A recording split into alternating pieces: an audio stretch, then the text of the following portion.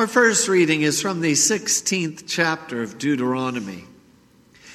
You shall keep the Feast of Booths 7 days, when you have gathered in the produce from your threshing floor and your winepress. You shall rejoice in your feast, you and your son and your daughter, your male servant and your female servant, the Levite, the sojourner, the fatherless, and the widow who are within your towns. For 7 days you shall keep the feast to the Lord your God at the place that the Lord will choose, because the Lord your God will bless you in all your produce and in all the works of your hands, so that you will be altogether joyful. 3 times a year all your males shall appear before the Lord your God at the place that he will choose, at the feast of unleavened bread, at the feast of weeks, and at the feast of booths. They shall not appear before the Lord empty-handed. Every man shall give as he is able, according to the blessing of the Lord your God that he has given you. Our second reading is from the 7th chapter of Revelation. After this I looked, and behold, a great multitude that no one could number, from every nation, from all tribes and peoples and languages, standing before the throne and before the Lamb, clothed in white robes, with palm branches in their hands, and crying out with a loud voice, Salvation belongs to our God, who sits on the throne, and to the Lamb. And all the angels were standing around the throne and around the elders and the 4 living creatures. And they fell on their faces before the throne and worshipped God, saying, Amen. Blessing and glory and wisdom and thanksgiving and honor and power and might be to our God forever and ever. Amen. Then one of the elders addressed me, saying, Who are these, clothed in white robes, and from where have they come? I said to him, Sir, you know. And he said to me, These are the ones coming out of the great tribulation. They have washed their robes and made them white in the blood of the Lamb. Therefore they are before the throne of God and serve him day and night in his temple. And he who sits on the throne will shelter them with his presence. They shall hunger no more, neither thirst any more. The sun shall not strike them, nor any scorching heat. For the Lamb in the midst of the throne will be their shepherd, and he will guide them to springs of living water, and God will wipe away every tear from their eyes. Our third reading is from the 7th chapter of John. So Jesus proclaimed as he taught in the temple, You know me, and you know where I come from, but I have not come of my own accord. He who sent me is true, and him you do not know. I know him, for I come from him, and he sent me. So they were seeking to arrest him, but no one laid a hand on him, because his hour had not yet come. Yet many of the people believed in him. They said, When the Christ appears, will he do more signs than this man has done? The Pharisees heard the crowd muttering these things about him, and the chief priests and Pharisees sent officers to arrest him. Jesus then said, I will be with you a little longer, and then I'm going to him who sent me. You will seek me, and you will not find me. Where I am, you cannot come. The Jews said to one another, Where does this man intend to go that we will not find him? Does he intend to go to the dispersion among the Greeks and teach the Greeks? What does he mean by saying, You will seek me and you will not find me, and where I am, you cannot come? On the last day of the feast, the great day, Jesus stood up and cried out, If anyone thirsts, let him come to me and drink. Whoever believes in me, as the scripture has said, out of his heart will flow rivers of living water. Now this he said about the Spirit, whom those who believed in him were to receive. For as yet the Spirit had not been given, because Jesus was not yet glorified. Grace, mercy, and peace to you from God our Father and our Lord Jesus Christ. Amen. Revelation said something very interesting today. Revelation said something that was even a bit odd. Now, I know Revelation says a lot of different things that may sound strange to our ears. But what Revelation said today is not grand, like talking about dragons.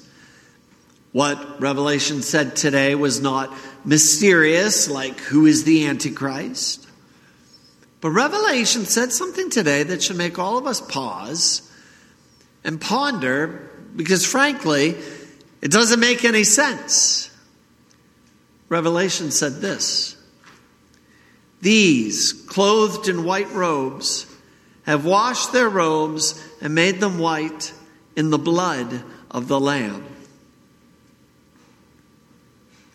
I don't know if any of you do laundry regularly, but if you have a bucket of blood and you dip a piece of clothing in it, will it really come out sparkling white? Just imagine that. A bucket of blood and a pair of jeans. Will they come out clean? A bucket of blood and a couple of towels from the bathroom. Will they come out white? Even take a white shirt, a perfectly clean and pristine white shirt, dip it in a bucket of blood. And what is that pristine, clean white shirt going to look like when you pull it out? It's going to be a disgusting mess. It's going to be reddish brown, dripping blood all over the floor. Good luck getting all those blood stains out of your jeans and towels and white shirts. Blood doesn't wash out easily. I know that there are plenty of detergents that can get blood out of clothes nowadays, but in its nature, blood doesn't come out easily. Blood stains. Blood changes whatever it touches. Blood clings to the clothes. Even if you get a little bit of blood on your hand from maybe a nosebleed or even a small cut, the blood doesn't come off too easily. It stains. You really have to scrub to get it off. And that's the whole point. Anything dipped in blood becomes different by the blood. Anything that touches blood has the blood cling to it. Anything dipped in blood is changed forever. It's never going to be the same because of the blood. And so this mysteriously odd passage of Revelation today talks about a group of people who are wearing white robes, clean, pristine, snowy white robes.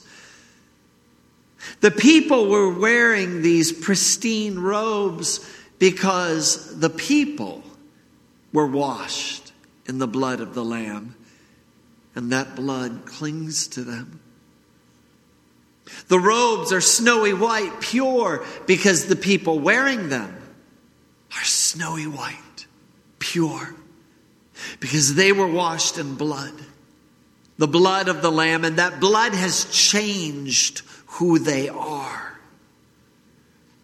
The robes they wear are bright as the sun of heaven because the people wearing the robes have been covered in blood. Their sins have been covered by the blood of the Lamb, and blood doesn't come off that easily.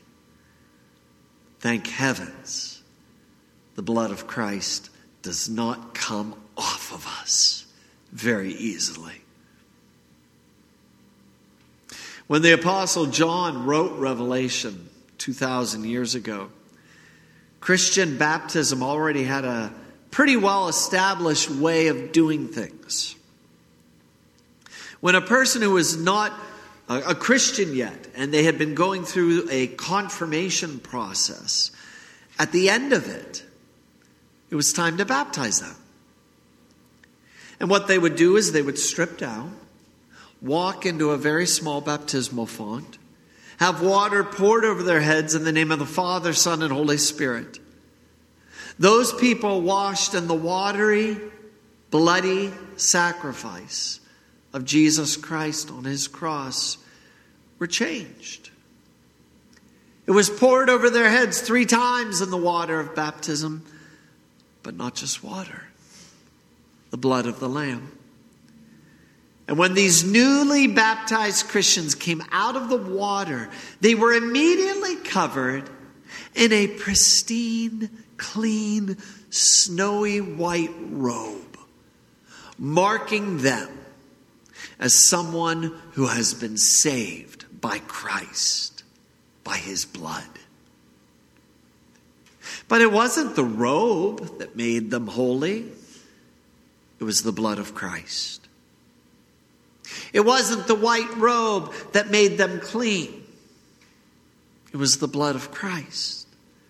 It was Christ's bloody sacrifice on the cross that made them pure, that made them free. From a worldly perspective, we don't think of blood as being something that cleans. We don't wash our clothes in blood to clean them. But Christ does wash us in blood to clean us. And that blood of Christ does the trick. The blood of Christ is just what is needed to make our souls clean. The blood of Christ is just what is needed to make our guilty consciences pure. The blood of Christ is just what is needed to clean up the very broken relationship we all have with God the Father from birth. And the benefits of this blood we have been washed in, we are already starting to enjoy right now in the forgiveness of all of our sins. And the benefits of being washed in the blood of Christ are already celebrated at our altar when we receive that body and blood with the promise that all of our sins have really been forgiven, wiped clean, washed clean by blood. And the greatest benefit of this blood of Christ is given because wherever we have forgiveness of sins, there, in that moment, we have the promise of life and salvation. And not just right now, life and salvation forever.